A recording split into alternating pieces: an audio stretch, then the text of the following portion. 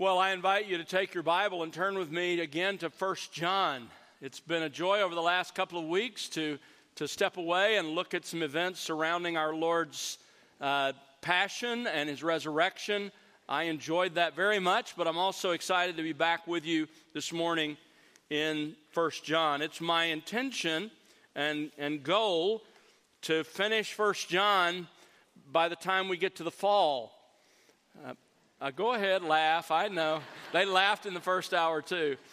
But no, I think it's doable, and that's my plan. I think as I've laid it out, that's going to work, and I'm excited about what we have to learn yet in this wonderful letter.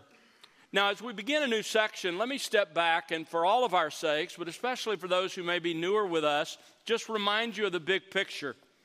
The theme of 1 John is the tests of eternal life. You can see this if you look at chapter 5. Chapter 5, verse 13. These things I have written to you, John says, who believe in the name of the Son of God, so that you may know that you have eternal life. You know, often we use this book to encourage somebody who claims to be a Christian but whose faith we honestly doubt. We say, go to 1 John. And that's right, because there are also the tests for those who aren't true believers. But that isn't the point of this letter. It's written so that true believers may know that they have eternal life. In other words, the book of 1 John was designed by our Lord Jesus Christ, was inspired by the Holy Spirit, and was written by the Apostle John to help true believers gain personal assurance of their salvation. That was the goal. And we're discovering that in fact is what happens as we study this wonderful letter. Now, the book of 1 John is notoriously difficult to outline, but as I pointed out to you, two images help us understand the structure of this book. The first image is it's like the musical themes in a symphony that the composer returns to again and again, but each time with distinct variations. 1 John is like that. It's also like a spiral staircase with the tests of eternal life hanging down the center, and the Apostle John keeps walking around that spiral staircase looking at those same three tests from different vantage points. There are three movements or cycles, either way, in 1 John, and each of those movements contains the same three tests. The three tests are obedience to Jesus Christ and His Word, love for God and His people, and faith in Jesus Christ and His gospel. Those three tests occur in all three movements or all three cycles of this letter.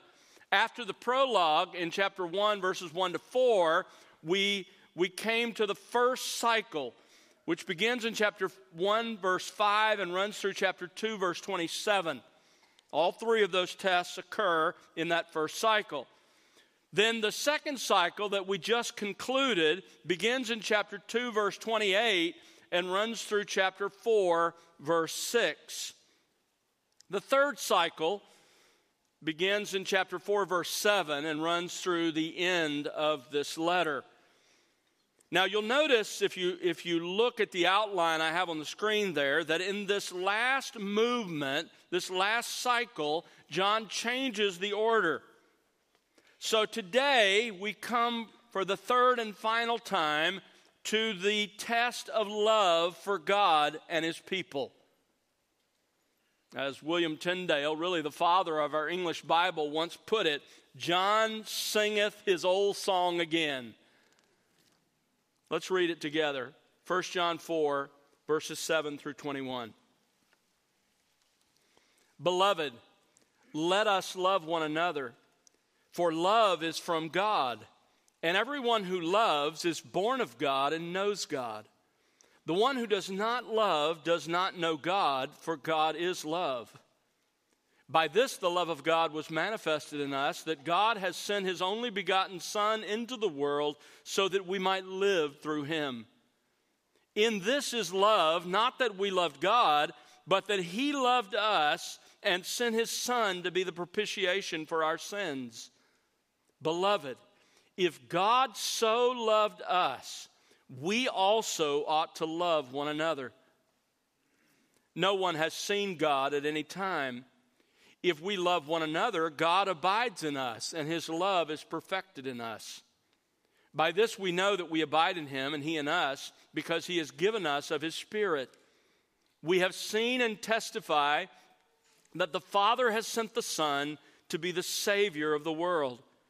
Whoever confesses that Jesus is the Son of God, God abides in him, and he in God. We have come to know and have believed the love which God has for us. God is love, and the one who abides in love abides in God, and God abides in him. By this, love is perfected with us, so that we may have confidence in the day of judgment. Because as he is, literally as Christ is, as that one is, so also are we in this world. There is no fear in love, but perfect love casts out fear, because fear involves punishment, and the one who fears is not perfected in love. We love because he first loved us. If someone says, I love God, and hates his brother, he's a liar. For the one who does not love his brother whom he has seen cannot love God whom he has not seen.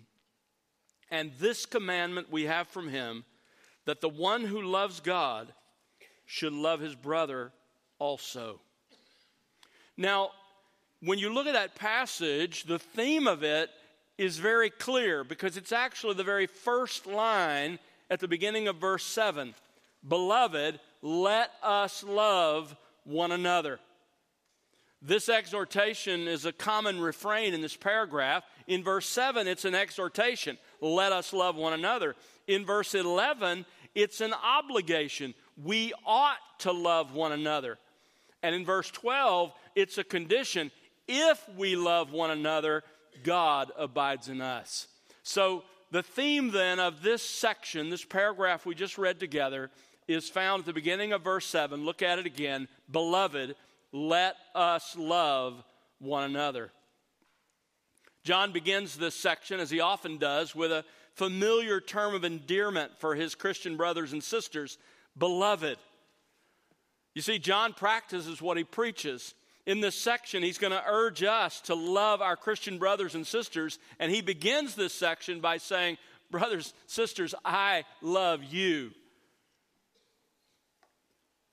Now, John has addressed this test of love twice before in the other movements in this letter. And let me just remind you the message of those particular passages and how this passage adds to that. Let's go back, first of all, and think about chapter 2, verses 7 through 17. That was the test of love as well. And the focus in that section was on the call to love other Christians for this reason. Christ has commanded us to love. He's given us a new commandment, which in fact is an old commandment, the command to love. That's the focus of chapter 2, verses 7 to 17. The second time this test appears is in chapter 3, verses 11 to 24. And the focus in that section was on explaining exactly what kind of love for others shows that, in fact, we have a regenerate heart. It's not just any kind of love. It's a particular kind of love, and John explains it there. It's not the talking kind of love. It's the doing kind of love. It's not just talk, but action. Now, in this third form of the test, the third time we come to this test of love, in chapter 4, verses 7 to 21, this final call to love other believers focuses on God's love, both in his nature, who he is, and in what he has done in sending Christ, his Son. And God's love serves as the motive for our love. So John begins this third section on love with a clear statement of his theme, and it's the exhortation to love in verse 7. Beloved, let us love. Now, in Greek, this construction is used to exhort or to command both oneself and others to the same action. In other words, it's like an imperative given not just to others, but to yourself as you speak. That's what it's like.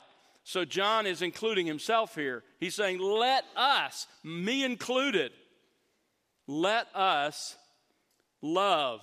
And by the way, as he has throughout this letter, he urges us here to consistently love. It's in the present tense. This is not just a one and done. This is habitual, continual practice.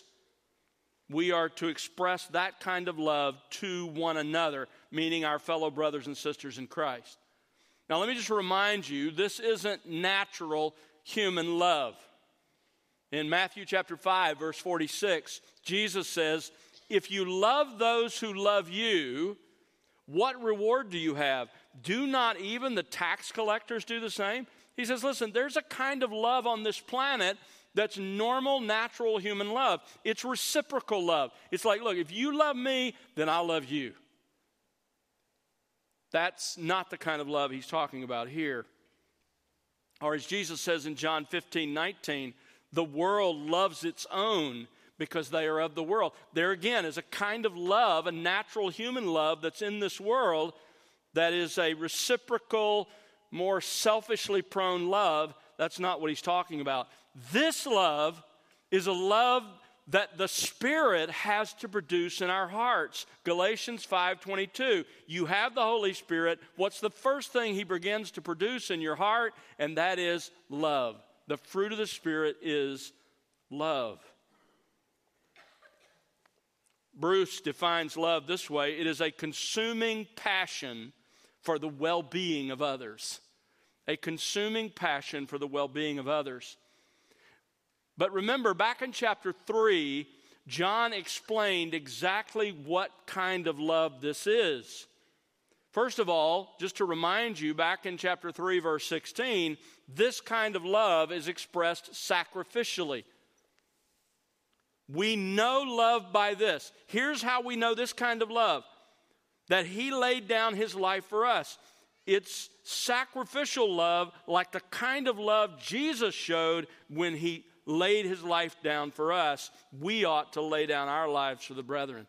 The kind of love John's talking about here is not normal, reciprocal kind of love. It is sacrificial love, like that Jesus displayed in dying for us. It's expressed sacrificially. Biblical love is when you put yourself out for others. It's when you intentionally put the needs and interests of others before your own. You sacrifice yourself in order to care for someone else. That's the biblical kind of love. In chapter 3, secondly, John tells us it's expressed practically. Look at verses 17 and 18. But whoever has the world's goods and sees his brother in need and closes his heart against him, how does the love of God abide in him? Little children, let us not love with word or with tongue, but in deed and truth. Biblical love for others is measured in how we treat them in very practical ways. In fact, you remember at the end of Matthew 25, at the judgment of the nations there at the end of the tribulation, Jesus is judging those who stand before him, and he says to the believers, those who came to faith during the tribulation, he says to them, look, I was thirsty and you gave me something to drink. I was hungry and you gave me food. I was naked and you clothed me. I was in prison and you visited me. I was sick and you came and cared for me. In other words, real Christian love is practical, boots on the ground kind of love. It isn't talking on social media about how much you love a certain group or certain people. It's deciding to do something for their good in spite of what it costs you. It's the kind of love that makes the phone call, that takes the meal, that has the discussion, that meets the financial need, that keeps the kids, that visits them in the hospital, that attends the funeral of their loved ones, and so forth. It's very practical caring for other people. And then thirdly, we learned that this love we're talking about here is expressed relationally, or we could say personally. I won't take you to 1 Corinthians 13, but you remember in 1 Corinthians 13, verses 4 to 7, we're told a lot about love. We're told that love is kind, it's patient, it's not easily provoked. It doesn't keep record of wrongs that are endured, and on it goes. That's love. That's biblical love. That's God-originated love.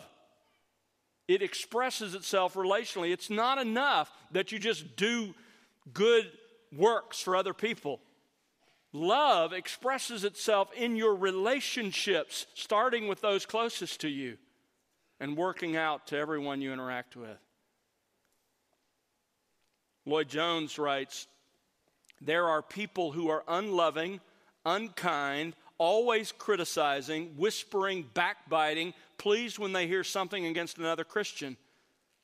Oh, my heart grieves and bleeds for them as I think of them. They are pronouncing and proclaiming that they are not born of God. They are outside the life of God. They belong to the world. The murderous spirit of Cain is in them.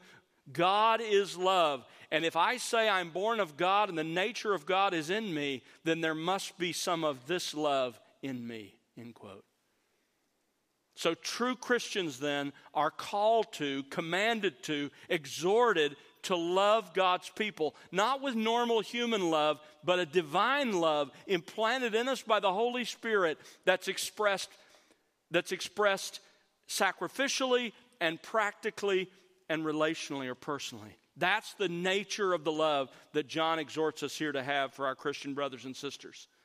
So, the first part of verse 7 is the exhortation. The rest of this passage in chapter 4 explains why that is a moral imperative, why that is our Christian duty. So really, the middle of verse 7 down through verse 21, John explains several reasons that we should love fellow believers. What makes this passage unique from the other sections on love in this letter is that here the reasons he gives are all based on God and on God's love. It's one of the richest passages in the letter. Today we're just going to consider the first reason that we should love our Christian brothers and sisters. Here's reason number 1, God's unchanging nature of love. God's unchanging nature of love. Now, if John the Apostle were the Apostle Paul, he would have begun with the theological statements and then he would have developed the application from it. That's how Paul's mind works. That's not how John's mind works. But it is how my mind works, and so we're going to look at it that way, all right? So we're going to start with the explanation of God's unchanging nature, and then we'll look at the application. So let's start then and see God's unchanging nature of love explained at the end of verse 7 and the end of verse 8. First of all, he explains to us that God is the only source of this love. Look at the second half of verse 7. Beloved, let us love one another, for love is from God. John exhorts us to love one another for or because love is from God. Let me read it to you literally from the Greek text. The love, meaning this kind of love, is out of God. The love I'm talking about is out of God. God is the only source of this selfless kind of love that expresses itself sacrificially, practically, and relationally. As one renowned commentator, Westcott, puts it, this love flows from him as the one spring and in such a way that the connection with the source remains unbroken. In other words, it comes from God, and if you're continuing to display this love, it's only because you're still connected to God and it's flowing through you because of him. All expressions of this love derive from and find their origin in God. You see, the selfish kinds of love that are common in our world, common in human relationships, those selfish, reciprocal kinds of love, those don't come from God. And even when unbelievers demonstrate some form of selfless love, It is only because of the residual image of God that's still in them, marred at the fall, but still there as a residual image, or because they have somehow heard of what God requires in the Scripture and they are attempting to do it, however imperfectly. Love is from God. He is the only source of this kind of real biblical love. Secondly, John explains that God is love in his essence. God is love in his essence. Look at the end of verse 8. For God is love. This is one of the Mount Everest of biblical revelation. God is love. Now let me be clear, don't be confused. Neither the Greek text in this passage nor the rest of Scripture allows you to reverse those two words and make that statement opposite. In other words, it is not true that love is God. Love alone doesn't describe the nature of God. There's more to God than love. And we're monotheists, not pantheists, which is where that statement really leads. You have to really understand this statement, God is love. You have to put it with the other statements that John makes about the nature of God. In fact, there are 3 statements in John's writings about God's nature that are constructed exactly the same. Let's consider them for a moment. The first one is found in Jesus' words to the Samaritan woman in John 4, verse 24. There, Jesus is talking to the Samaritan woman, and he says to her, God is what? Spirit. God is spirit. That is God's metaphysical nature. He doesn't have a body. He is spirit. The second one appears in 1 John 1:5. There, and we looked at this, we studied it at length. There, John says, God is light. God is light. That's his holiness. That's describing his moral nature. And then in chapter 4, verse 8 and verse 16, John says, God is love. That's his personal nature. His metaphysical nature, he is spirit. His moral nature, he is light. He's holy. His personal nature, he is love. Now, John's point in verse 8 is that love is an attribute of God. It is one of the aspects of his essence or nature. Now, put on your thinking cap with me for a moment, because there's a whole lot of sloppy thinking among Christians about the character of God. Perhaps a better term than attributes, and I use the term attributes, there's nothing wrong with using it, but perhaps a clearer term than attributes to describe the aspects of God's nature is the word perfections. Because when we think of attributes, sometimes we can be tempted to think that here's God, this is God's nature, and sort of added to God is this attribute. And here's another attribute added to God. And here's a third attribute added to God. That's absolutely wrong. The term perfections reminds us that the characteristics or attributes of God, first of all, are each perfect, and collectively they describe the God who is perfect. Here's a definition of God's attributes or God's perfections from biblical doctrines. God's perfections are the essential characteristics of his nature. The essential characteristics of his nature. Because these characteristics are necessary to his nature, all his attributes are absolutely perfect and thus rightly called perfections. In other words, if you remove any one of these things from God, he ceases to be God. So don't think of his attributes or his perfections, whatever word you use, as parts of God. His essence, who he is identical to the sum of his perfections. And each perfection, including his love, characterizes God in his complete essence. Let me put it to you this way. God doesn't possess love. He is love, eternally, fully, and completely. And that's true with every attribute of God. Amen. Wilder puts it this way: God's nature is not exhausted by the quality of love. In other words, that's not all God is. But love governs all its aspects and expressions. God is love. Now, how does God manifest this love? Well, first of all, God manifests his love within the Trinity. And this is important to understand. God manifests his love within the Trinity. You remember at Jesus' baptism in Matthew 3:17, a voice comes out of heaven and says, "This is my," what? "Beloved Son. This is the Son I love." The Father loves the Son, and he says, "In whom I am well pleased." John 14:31, Jesus says, "So that the world may know that I love the Father, I do exactly as the Father commanded me." But another text takes us back to before creation. John 17:24, in the high priestly prayer of Jesus, Jesus says this: "Father, I desire that they also whom you have given me," that's us. Jesus is praying for us. "I desire that they also whom you've given me be with me where I am." Jesus wants us to be with him, "so that they may see my glory which you have given me." Listen to this. "For you, Father, loved me before the foundation of the world." Before there was anything but God, there was love within the Trinity.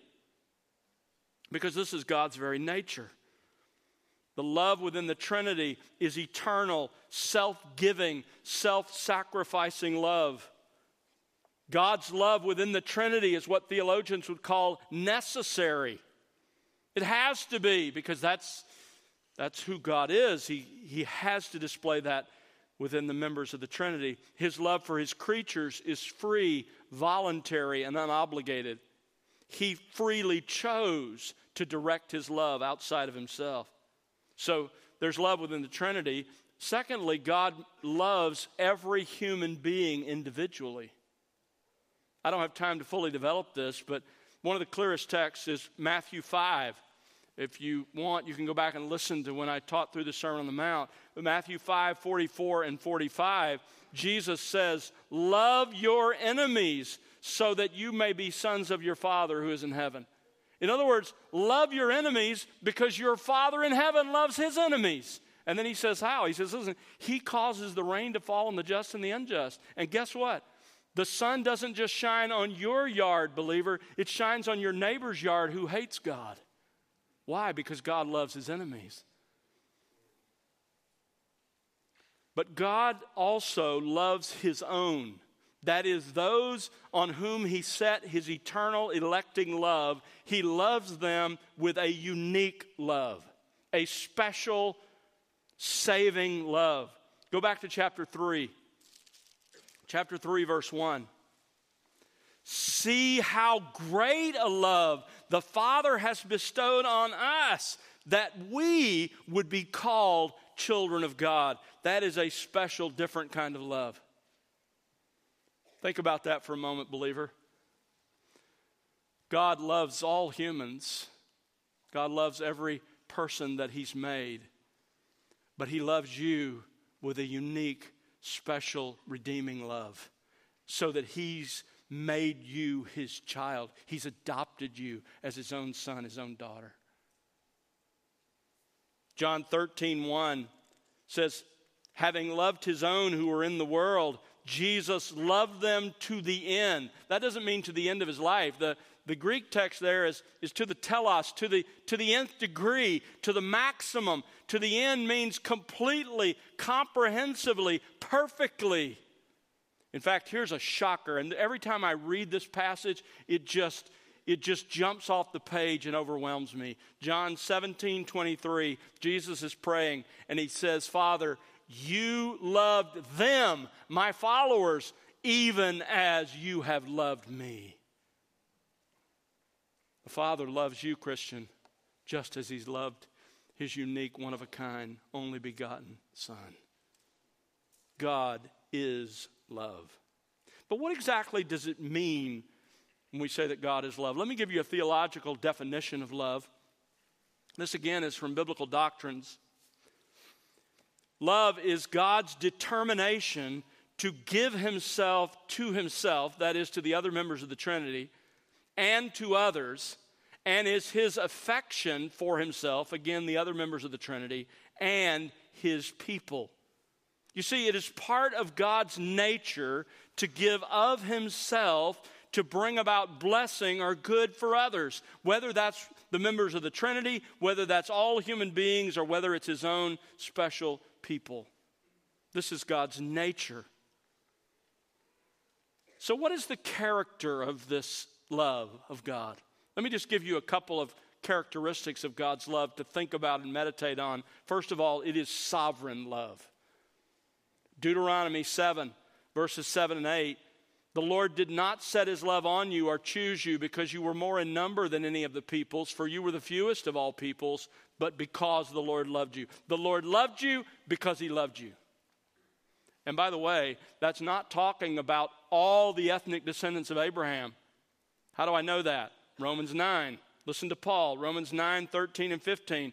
Just as it is written, Jacob I loved, but Esau I hated. For he says to Moses, I will have mercy on whom I have mercy, and I will have compassion on whom I have compassion. In other words, God says, my saving love is a sovereign love. I decide. 1 John 4:19, we love because he first loved us. Think about this for a moment, believer. God's decision in eternity past to love you was based on absolutely nothing in you. This is a humbling thought. God could have justly passed me by and left me to my sins and to his justice, and so he could of you as well. But for nothing in you, but solely because of what is in him, he chose to set his love on you and made you his own. He loved you because he decided to love you. His love is a sovereign love. Secondly, it's an infinite love.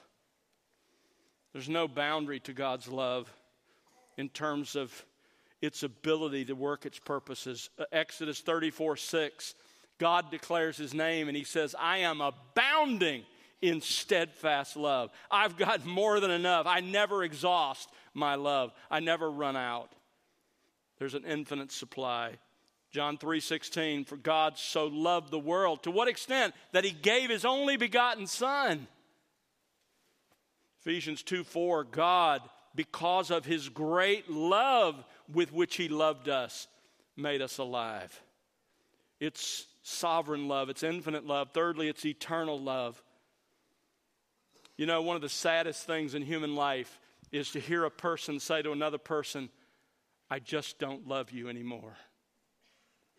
That never happens with God. Psalm 103, verse 17, the steadfast love of Yahweh is from everlasting, that is, from eternity past to everlasting, to eternity future on those who fear him. It never had a beginning and it'll never have an end. It's eternal. The end of Romans 8 puts it this way, I'm convinced that neither death, nor life, nor angels, nor principalities, nor things present, nor things to come, nor powers, nor heights, nor depth, nor any other created thing. You see what Paul's doing? That's a very long way to say there's absolutely nothing which will be able to separate us from the love of God, which is in Christ Jesus our Lord. It's an eternal love. God's love for you is the same today as it was in eternity past, and it will never waver. It will always be there. Finally, it is utterly unselfish. You remember 1 Corinthians 13? Love is kind and patient and not easily provoked and believes the best and all of those other qualities. Guess who is the standard for that kind of love? It's God himself. That's what his love is like. And that's why we're commanded to display it. So John has explained then that God is the only source of love, and he is love in his essence. That's the explanation. But he goes on to explain how God's unchanging nature of love is applied. We've seen it explained let's look at it applied in verses 7 and 8. John's exhortation to love is grounded in, is based on, it flows from the very nature of God himself.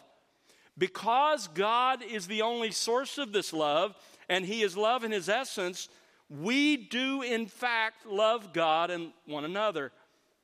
Now, John states this in verse 7 positively, and then in verse 8 negatively. Let's look at positively in verse 7. Beloved, let us love one another, for love is from God. There's the statement about the nature of God. And here's the application. And that means everyone who loves is born of God. Now, this is not like the first line in verse 7. This is not an exhortation. This is a statement of fact. This simply is reality. This is how to determine your real spiritual state. Everyone who is loving, meaning as a pattern of life. Everyone. This is a universal affirmation. There are no individual exceptions. Not me, not you. Everyone who is continually expressing biblical love for God and for other believers, he says, is born of God. Literally, the Greek text says, out of God has been born. Out of God has been born. In Greek, the word born is in the perfect tense, which points to a past event, the new birth, the moment of salvation, with continuing results.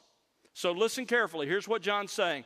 A professing Christian who is manifesting real biblical love for God and his or her brothers and sisters in Christ, that includes me, that includes you, if that's true of us, has truly been born again in the past, and the results of that new birth continue. We now belong to God's family. This is why the believer loves. Because love is from God who is love, and the believer has been born of God, now related to God, he or she will necessarily demonstrate the family trait of love. I have 9 siblings, 10 of us, and one is with the Lord. But if you could see all 10 of us, and you could be with us for a few hours or a few days, you would see that there are plenty of differences between us, but there are these traits, these family traits that just come out, whether we want them to or not. The same is true for your family. That's exactly what John is saying here. Since God is love in his essence and is the only source of this kind of love, anyone who consistently displays biblical love could only have received that capacity where? From God. Only from God. As God's child, he or she now shares certain family traits. And what is the very first fruit of the Spirit? If you have been born of the Spirit of God, the fruit of the Spirit is love. John adds in verse 7, everyone who loves is born of God and knows God. This is the result of the new birth. Everyone who's experienced the new birth literally is knowing God. True believers know God as Abba, as Father, and they have a growing understanding and a growing relationship with Him. True believers know God. And since God is love, everyone who truly knows Him will consistently, habitually demonstrate love for God and other believers. Listen very carefully. You cannot truly come to know a loving God without being transformed into a loving person. Let me say that again. You cannot truly come to know a loving God without being transformed into a loving person. Why? Because that's what it means to be born of God. It means you now begin to manifest the family traits. The Spirit produces those in you, starting with love. That's positive. Verse 8 presents the same reality, applying it negatively. Verse 8, the one who does not love does not know God, for God is love. The one who does not consistently manifest in attitude and practice real biblical love for God and for his fellow Christians does not know God. And the tense of the Greek verb here implies they don't know God now, and guess what? They never have known God. They just don't know God. Why is this universal negative true? I like the way John Stott puts it in his commentary. He says the argument is plain and compelling.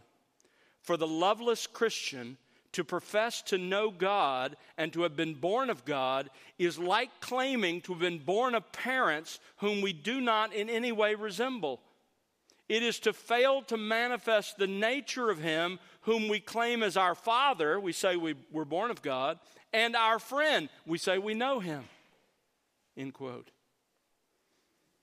Now, I think the most troubling thing in verse 8 is the clear implication in verse 8 is that this person John is talking about claims to have been born of God. They claim to be a Christian. They claim to know God. But the absence of love for God and others shows his or her profession to be a lie. This person is sadly deceived about the state of the soul. You can't know God who is love and not love. So let me just ask you to really apply this to yourself for a moment. Listen carefully and don't listen for the person sitting next to you, your spouse, your kids, your parents, your friend. You. Take this test yourself as I've had to take it.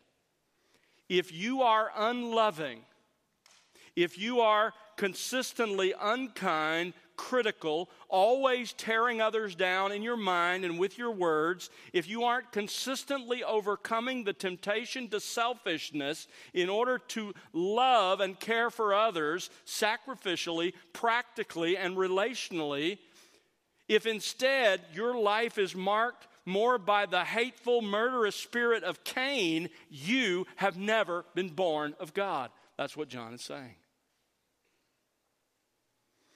So what are the implications of these verses for us? Let me first of all talk to you if you're here this morning and you know in your heart of hearts and you knew when you came in that you're not a Christian. I'm sure there's some folks like that with us this morning. You know you're not a Christian.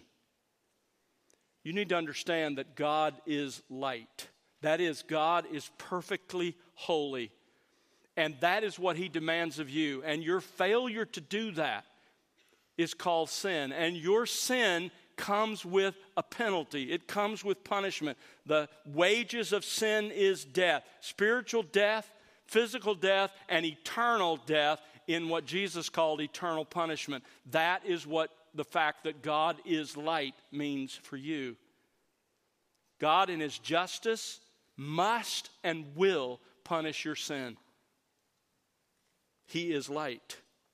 But the same God who is light is also love. And his love compelled him to act. Look at chapter 4. 1 John 4, verses 9 and 10. By this the love of God was manifested in us, that God has sent his only begotten Son into the world so that we might spiritually live through him. We're dead. We're not born of God. We don't have new life. We're dead to God. He sent his Son so that we might live through him. How did he do that? Verse 10, in this is love, not that we loved God, but that he loved us, and he sent his Son to be the propitiation, the satisfaction of God's justice against our sins. In other words, on the cross, God punished Jesus for the sins of all who would believe in him so that God could still be just and holy and light and forgive sinners. Because his justice had been carried out on his Son in the place of those who would believe in him. Today, this is an invitation from Christ himself to you. He offers himself to you in this gospel message. My plea to you is repent of your sin and put your faith in Christ, who is the expression of the love of God to you. Amen.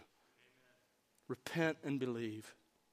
John 3:16, God so loved the world that he gave his only begotten Son, that whoever believes in him shall not perish, but have eternal life. Let me talk to you if you're here this morning and you say, Tom, I'm a Christian. I think of myself as a Christian, but if you're honest with yourself, you don't consistently love God and other Christians. What's the message for you? Look at verse 8. The one who does not love does not know God, for God is love. You know, in a Bible church, I think we can all be tempted to hang our confidence on what we know, on our orthodoxy, on our theological knowledge, on our biblical knowledge. And that's important, that's crucial. But listen to what Martin Lloyd-Jones writes. I think he's absolutely right when he says, the ultimate test of our profession of the Christian faith is loving one another. Indeed, I do not hesitate to assert that it is a more vital test, the test of love, than our orthodoxy. It is possible for men and women to give perfect intellectual assent to the propositions that are found in the Bible, to be interested in theology, yet to be utterly devoid of the grace of the Lord Jesus Christ and the love of God in their hearts. The test of orthodoxy, while it is so vital and essential, is not enough. He goes on, likewise, this test of love is a more thorough test than conduct and behavior. Conduct is essential and all important, and yet the fact that many men and women live good, moral, and highly ethical lives does not prove that they're Christians. The ultimate test of our whole position is this question of love, end quote. If your life is not marked by real, sacrificial, practical, relational love for God and for other Christians, you are not a Christian. And you need to turn in true repentance and faith today and cry out to God to change you, to give you the new birth, to plant His Spirit within you, who will produce love within your heart. Let me speak to the third group. If you're here this morning and you say, Tom, I really do believe in Christ. I've repented. I believed in Christ. And while I look at my life and I'm not everything I want to be and I don't love as well as I ought to love, I can honestly say before the Lord that my life is marked by a consistent pattern of love for God and for my fellow Christians. Not just in word, but in action. I see that in my life. What is the message for you? Look at verse 7. Everyone who loves is born of God and knows God. This isn't my assurance to you. This is ultimately our Lord's own assurance to you. As you take the three tests in 1 John, is your faith in the biblical Jesus and the biblical gospel? Is your life marked by a pattern of obedience to Christ and His Word? And chief among those patterns of obedience is your life marked by love for God and love for His people? If so, be assured, be encouraged. You share your Father's DNA. Let's pray together. Father, thank you for your word. We're so grateful. Thank you that you would care about us enough to give us a book to help us gain real assurance of our salvation. And yet at the same time, care enough about us to make sure that that's a genuine faith and a genuine profession. Lord, I pray for those groups that are here this morning. I pray for those who know they're not believers. Oh God, help them to see that they will face you who is light, you who are light itself, who are perfect holiness and perfect justice, unless they turn and throw themselves on your mercy, your love shown in the life, death, and resurrection of Jesus Christ. May they repent of their sins and believe in your Son today. Lord, I pray for those who are here who claim Christ, but Father, honestly, their lives are not marked by a genuine love. Rather, they're consumed by selfishness, critical spirit, unloving, bitter, vindictive. Father, help them to see that they've not been born of you. There's been no change, no new birth. And may they cry out today for you to do what only you can do. Give them life. Give them your Spirit. And Father, I pray for the rest who are here, who claim Christ. And Lord, while we look at our lives and we're not perfect, we don't love perfectly, we're tempted to selfishness all the time. And yet, when we look at how we live and how we think, there is that genuine biblical love, real, relational, practical, sacrificial love for the people in our lives. Lord, encourage us and assure us that we have, in fact, been born of you and know you. Thank you for your grace, even in this text. We pray it in Jesus' name. Amen.